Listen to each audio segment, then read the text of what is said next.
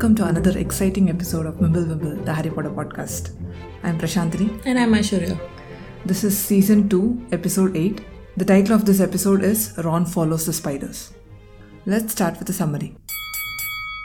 When we last left off, things had just taken an unexpected turn.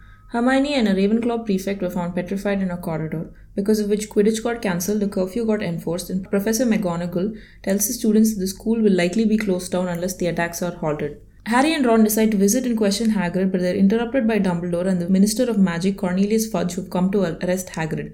When they're discussing their attacks, Lucius Malfoy enters with a petition from the Board of Governors calling for Dumbledore to step down. Hagrid and Dumbledore leave, with Hagrid calling out behind him two instructions for Harry and Ron: to follow the spiders to find the culprit and to feed Fang.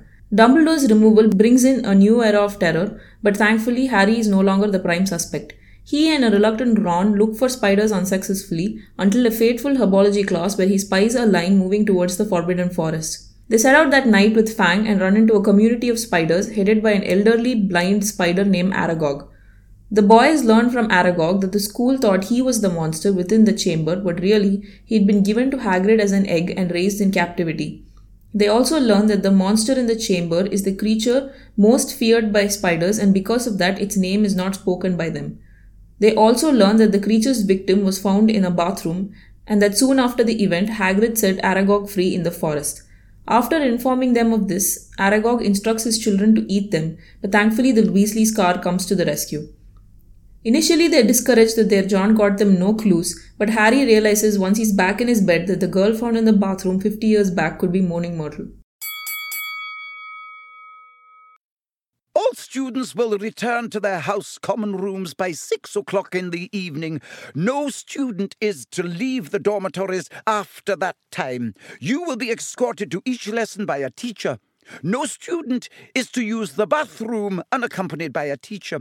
I think this curfew must have been in place immediately after the first attack itself. I don't know if this will really help anything, but the complete non-reaction to these attacks for so long is a bit surprising. I think any school would have placed some kind of curfew by now. Yeah, Colin Creevey got attacked, then Justin Finch-Fletchley got attacked, and only then after Hermione and Penelope Clearwater get attacked do they bring in a curfew or any sort of security, in the sense that teachers escort students to all classes to make sure that no one is alone. Yeah. One reason they might have come to that conclusion is that all these students were alone when they were attacked. But I don't think being in a group would really stop the attacks either. Lee Jordan voices out the opinion that we've been having for a long time now. Haven't any of the teachers noticed that the Slytherins are all safe? Isn't it obvious? All this stuff's coming from Slytherin.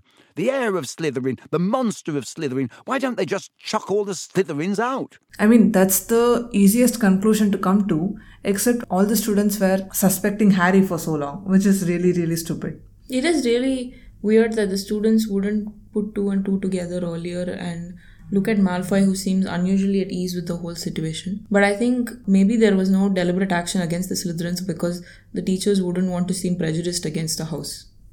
True. I wonder if that's true or whether it has something to do with Dumbledore. Because Dumbledore knows a little bit about the previous attacks. The previous time the chamber was open. And as he said, he wondered about the how, not about the who. So he kind of has an idea about who's behind the attacks. And he might think that the attacker is not from Slytherin. Or even if the attacker is from Slytherin, it doesn't do well to punish the whole house just because of one person in it, right? Fair enough. But after all of this happens, another thing happens that is also something we've been talking about for a while, which is that Harry finally remembers that he has an invisibility cloak and that he can use it. Yeah. Even before that, the prospect of the school shutting down is the thing that drives Harry to go talk to Hagrid, which I thought was a little bit selfish of Harry, which is a little bit uncharacteristic of Harry because he didn't think of going and talking to Hagrid, the only lead he has, as soon as Hermione was attacked. He thought about it only when he realizes that he would not be able to come to Hogwarts again. He would have to live with the Dursleys. He kind of identifies with Tom Riddle. I agree. This is very unusual for Harry, whose motives are usually more heroic than personal. Yeah. I would have expected him to act as soon as he discovered it was Hagrid for the good of the school. and not just when it personally starts to affect him. The thing is, he did not go to Hagrid immediately because Hagrid is a good friend, but also because the attack stopped after Harry finds out about Hagrid. They only start with this double attack. That's true. Talking to Hagrid after this attack makes sense. It's just that when he comes to that conclusion in his mind, he thinks of living with the Dursleys. That's when he realizes that he has to stop this somehow. And he's like, Tom Riddle had the same drive. I don't know why he thinks that he can not only trust but also think of Tom Riddle as someone who's like him, but he does that. Yeah, that's true. So they go to Hagrid's hut, and Hagrid seems like really jumpy and nervous. He makes them tea, but he forgets to add the tea bags, so it's basically just hot water. I think that Hagrid being so hospitable even when he's nervous says a lot about him. That's true. He even pulls out fruitcake. Yeah. I really like that no matter when Harry and Ron and Hermione go to visit, Hagrid always gives them something to eat. I don't know if this is maybe an English thing or maybe it's a kid thing because people try to free children a lot, right? Yeah. And you always like people who have food. Yes. Who give you food. I think J.K. Rowling uses food effectively to show a person's character. If you're being fed well by this person, then they're good. I didn't think about it like that. We compared Dursleys and the Weasleys, right? Similar to that. Yeah. Also, it's pretty funny to imagine Hagrid baking. Right? Because some of the things he serves them are his own personal. Yeah. Almost all of them, actually. Yeah. Hagrid, I think, has a passion for baking because I'm sure that the school is providing more than enough for him to eat. But he always has something there, like the treacle fudge, the fruit cake. And there's something, I think, in the previous book about muffins on which Harry nearly breaks a tooth. Yeah. Or maybe the Hogwarts food is just too soft for him or something. That's possible, yeah. But yeah, on the way there, under their invisibility cloak, Harry and Ron see that a lot of people are patrolling the corridors, and Ron stubs his toe on something and he swears at the same time as Snape sneezes. And that's the only reason they escape. Somehow I cannot imagine Snape sneezing. Me neither. I cannot imagine villains or evil people sneezing or being sick because they never are. Yeah, they really aren't. I mean, you never find out that Voldemort has stopped his reign of terror because he had a cold for a couple of days and he was under the weather. Or they never get cancer. Yes. Actually, I'm sure there are supervillains out there whose motive is that, they have cancer and so they want to destroy the world. The sickness is never inconsequential. I was also surprised to see that Hagrid was ready with a crossbow. I don't know who he was expecting, but whoever it is. Slytherin's monster. Slytherin's monster or maybe Tom Riddle in some way? I don't know. Whoever it is, how can you possibly stop them with a crossbow? I'm not certain either. I mean, we know that he has the remains of his wand in his pink umbrella, but he chose to arm himself with a crossbow instead, which says a lot about the kind of visitor that Hagrid is expecting. Yeah. I think it says a lot, but I'm not able to guess anything. Yeah. But even before Harry and Ron could get answers to any of their questions, they are interrupted by Dumbledore and Cornelius Fudge, the Minister of Magic, and they quickly hide themselves in one corner of Hagrid's hut. And Dumbledore and Fudge come in. And looks like Dumbledore is clearly against what Fudge wants to do. And I also think as a Minister of Magic, he should have a little more sense than to do something just because he should seem like he's doing something. I think it just goes to set up the political situation. We've heard a lot about the Ministry of Magic so far, that it's just as bureaucratic as the Muggle governments and stuff like that. But it also goes to show us that, Cornelius Fudge is no different from a lot of politicians that we know as well, who are just acting for the sake of acting. When the news spreads about the attacks, he's just taking in Hagrid because he knows he has to. The ministry has to act quickly. So there's not even time for any kind of investigation whatsoever. But the thing is, they could have acted in the right way. They could have sent some force into the school. They could have investigated students about things that they saw or heard. Instead of teachers and prefects patrolling the corridors, it could be someone from the magical community. Or they could have just evacuated the school temporarily and just gone over the whole school looking for this monster. Yeah, they are very, very cavalier about the students' safety. I also was kind of disappointed by this whole conversation because all Dumbledore really says is that Hagrid has his full confidence And I don't know if that usually works for Dumbledore, but he doesn't even attempt to like prove that Hagrid isn't the person behind the attacks. Either he's smart enough to know that his attempts will be in vain. I just think that they had a conversation in Dumbledore's office already, and Dumbledore tried to dissuade him from doing this as much as possible. And Fudge still wanted to do it, and that's why they are in Hagrid's hut now. Based on what Dumbledore says, it feels like it's something that they have discussed many times before. Yet again, Cornelius, I tell you that taking Hagrid away will not help in the slightest. But Fudge's actions are so wrong that even someone as dumb as Lockhart is getting the point right. He's like, My dear young man, the Minister of Magic wouldn't have taken Hagrid if he hadn't been 100% sure that he was guilty. which is what the ministry should have done. Yeah. And then Lucius Malfoy walks in through the door. He's kind of the last person you would expect at this point in time, but I guess J.K. Rowling decided to use him because he's already been introduced as someone with an in with the Board of Governors. He comes in with a petition from 12 governors calling for Dumbledore's removal as headmaster. I'm actually a little bit with the governors on this because like we just discussed, right? Like a lot of things had to happen. 4 students had to be attacked before a curfew was put in place and regular patrols were set up. And even then, like you said, teachers and students are the ones taking any kind of measures, right? I can understand parents at home panicking, and I can understand the Board of Governors thinking if Dumbledore cannot do anything to stop the attacks, if he's not showing that, steps are being taken, then maybe they should put someone in place who can do something about it. Yeah, but clearly Lucius Malfoy is not acting in the best interest of the students. Even if Lucius Malfoy is not acting in the best interest of students, I think it's unfair that Hagrid says that, how many did you have to bribe? Because I think if I were a parent with my kid in that school and this was happening, I would be signing that petition too. But whatever is happening is just larger than Dumbledore himself. I think one set of parents, or at least most parents, might also think that if their children have any chance, it's only with Dumbledore around. And I am sure that even the governors know that. And that's the only reason why Lucius Malfoy's concern comes across as really fake. As a pureblood, he knows that his son is safe, but he acts as if he cares about Muggle-born children when he doesn't. And he knows that removing Dumbledore is the quickest way to get rid of all the Muggle-born children. Either their parents will bring them back, or they'll die, or they'll get attacked. It's just, I think even if Dumbledore were in place, if Muggle-born parents got to know about what was going on, they'd call their children back. I'm sure they do, no?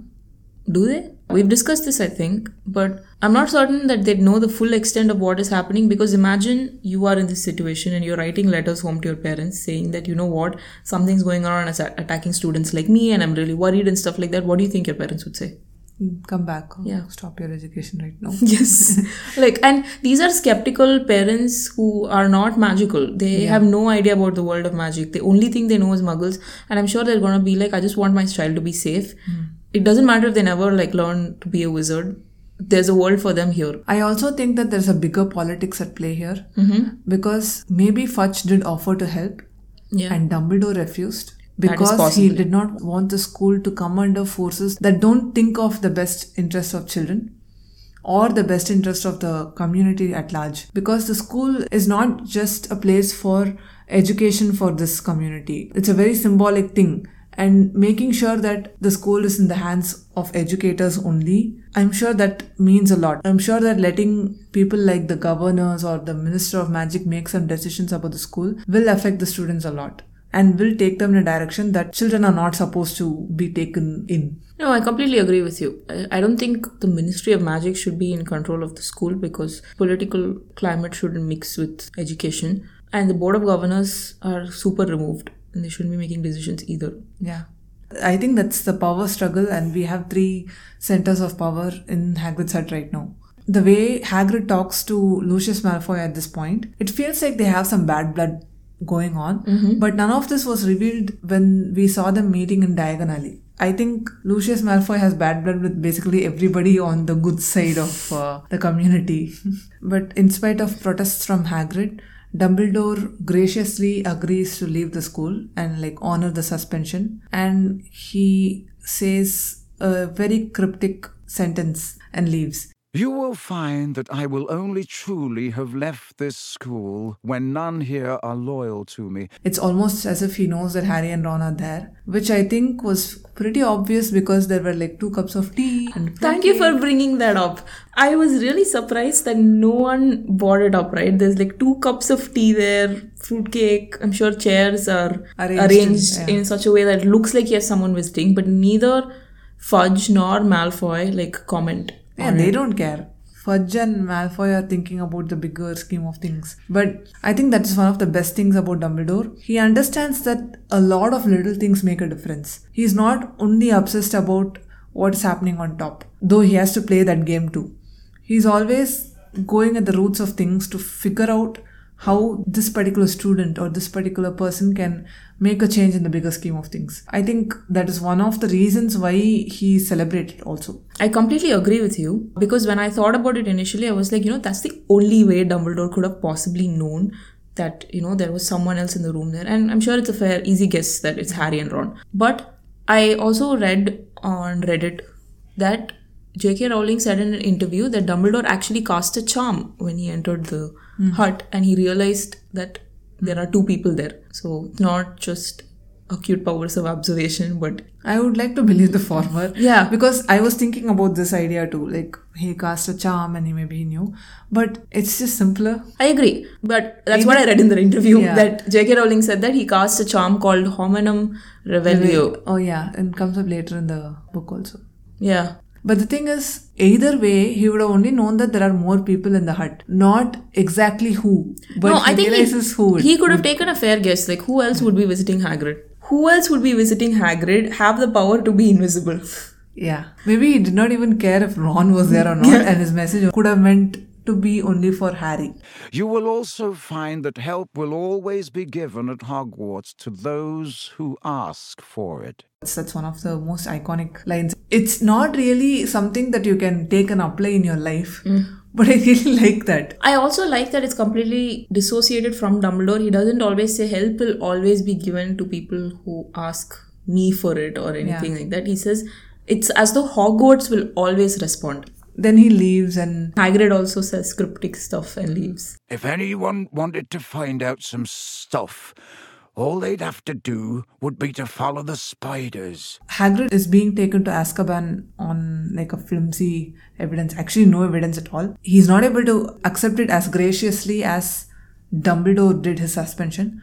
But he also leaves, and they leave Harry and Ron to wonder about all these messages to them. So this is the second time in this book that the events of the next book are hinted at. This wasn't the case in book 1, where we had no idea what was going to come in book 2. Which also tells us a little bit about how JKR envisioned the series. She probably didn't expect there would be a second book. But in the second book, she knows. Yeah. The third book she has a lot of links to the third book. It's pretty cool. Because a lot of things discussed here, when you put it in the context of the third book, it makes sense. Yes. Mainly Hagrid's fear of going to Azkaban. It's not any prison. Yes. But we'll talk about it when we get to the third season. Mm-hmm. And one more thing I wanted to note was Lucius Malfoy not only degrades Hagrid's hut, but he also degrades his accent. He degrades who Hagrid is. And I think that's the lowest of the low. Yeah, that's true. This is completely unnecessary. Hagrid is already down. Kicking him then is just like mean. And I like that it doesn't really affect Hagrid also. Like, why would it? Yeah. The hut is the cutest thing ever. Okay.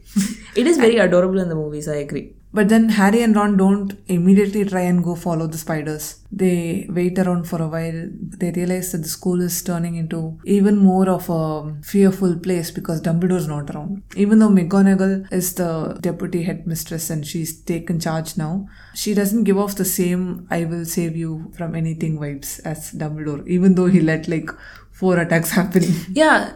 Thank you for bringing that up, because when I was reading that part, I was very confused about why everybody was like, fear of Dumbledore is what is keeping the attacker at bay. Because 4 attacks did happen, and in the time that McGonagall has been heading the school, nothing happened. That's not a lot of time. Still, I feel like Dumbledore has a reputation that he hasn't really earned with the readers yet. True. The single person who's rejoicing in this climate of terror is Draco Malfoy. Just like his father, he is going around, he's literally strutting around, talking about how it would be only a short amount of time and all the Muggleborns would leave or be killed.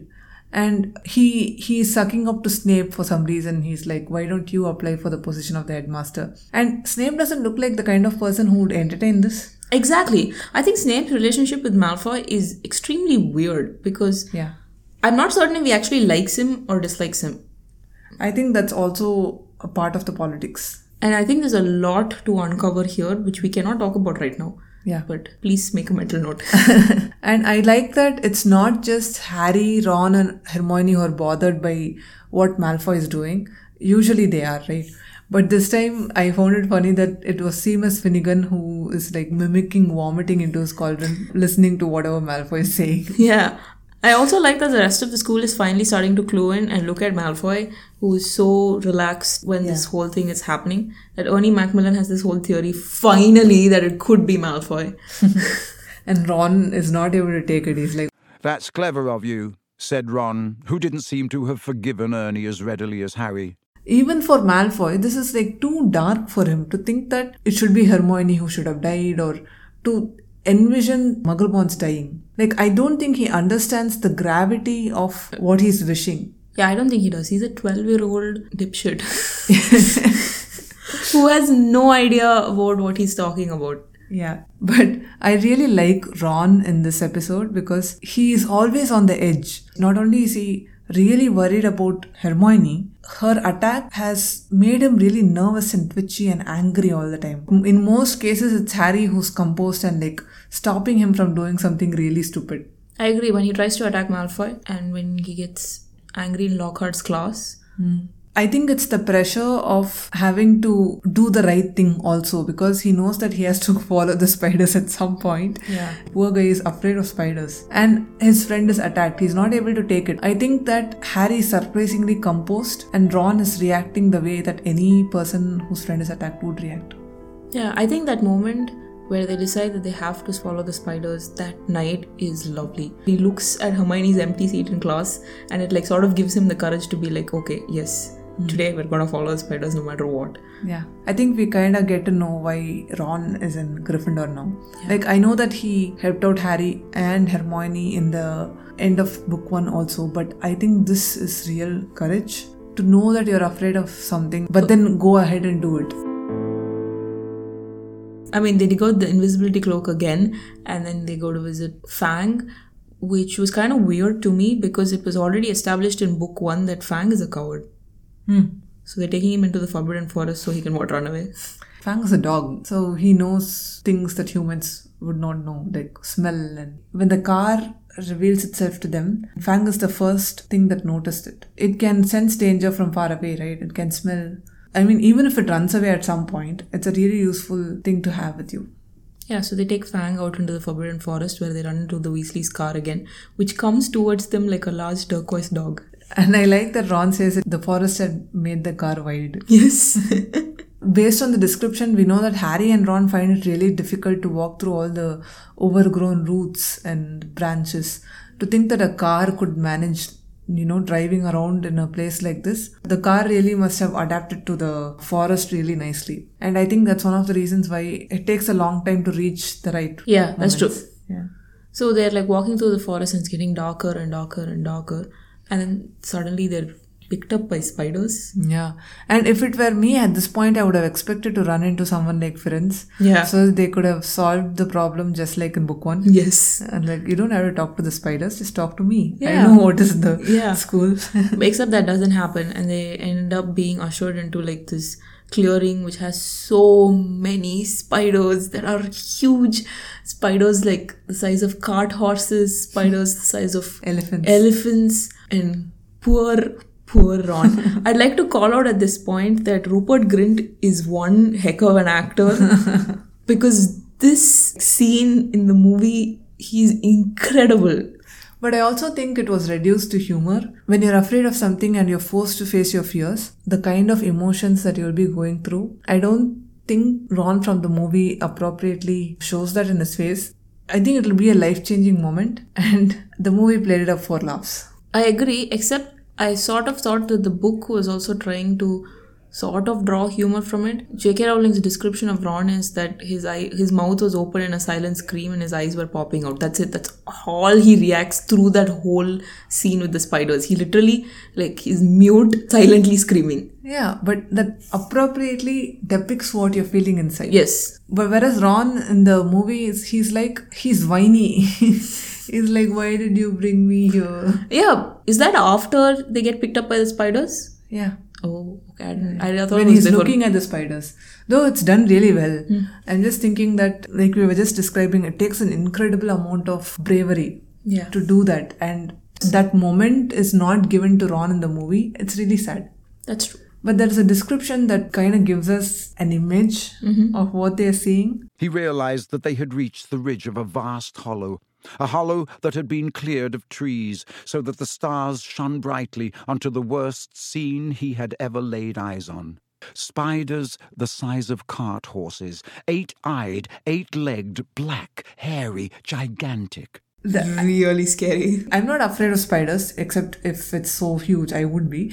But even then, I can imagine how disgusting it would be to stand there. And to be surrounded by so many of them. Yeah, I was really surprised to see that the spiders could talk in English. Yeah, I know. I've written that down too. Like, why do the spiders talk in English? These spiders are acromantulas, and looks like in Fantastic Beasts and Where to Find Them, acromantulas can talk in English. Okay. They are capable of understanding language and human speech. Yeah, but the scene like gets over really quickly. Like the minute they go there, Aragog just like volunteers information. I mean, just enough information so that it feels like we've learned something, but not enough so that the mystery is actually solved. They realize that Tom Riddle turned in the wrong person all those years ago, and that Aragog was not the monster that was terrorizing the school. He says that he was in a cupboard the whole time, but the girl who was murdered was found in the bathroom. So there's no way he could have possibly hurt her. But when they try to ask Aragog about what the actual monster is, all the spiders react very like fearfully. Harry thinks later about this and he realizes that the monster is kind of like a monster version of Voldemort because they are not even ready to speak its name. Yeah. Aragog also confirms that the last time the girl was killed due to the monster from the Chamber of Secrets, he confirms that it was the monster from it because he could sense it. Yeah. And he told Hagrid to let him out because he couldn't stay there. Hagrid was nice enough to let Aragog escape and like find a family for him. Yeah, and a wife. And a wife. I don't know how a 13-year-old got hold of exotic animal's egg because the spiders feed on humans. He displays a lot of empathy and takes care of the spider, even as a boy. That just says a lot about Hagrid again. But as Ron says later, that is exactly Hagrid's problem. He doesn't think that any monster is dangerous. And he probably thought that them going into the forest and saying that they know Hagrid would be enough to protect them, but it clearly wasn't. Yeah.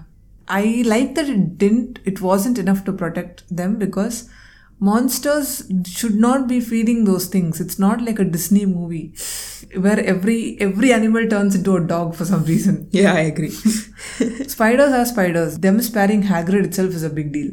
Yeah. To be honest. Thankfully, in a very classic J.K. Rowling move, the car comes to the rescue and gets them out back to Hagrid's hut. It was a nail-biting moment for me when I first read it. And it's so cool. I like it better in the movies because the car arrives just in time to save Harry, Ron and Fang from hungry spiders. But for some reason in the book, they see the car even before.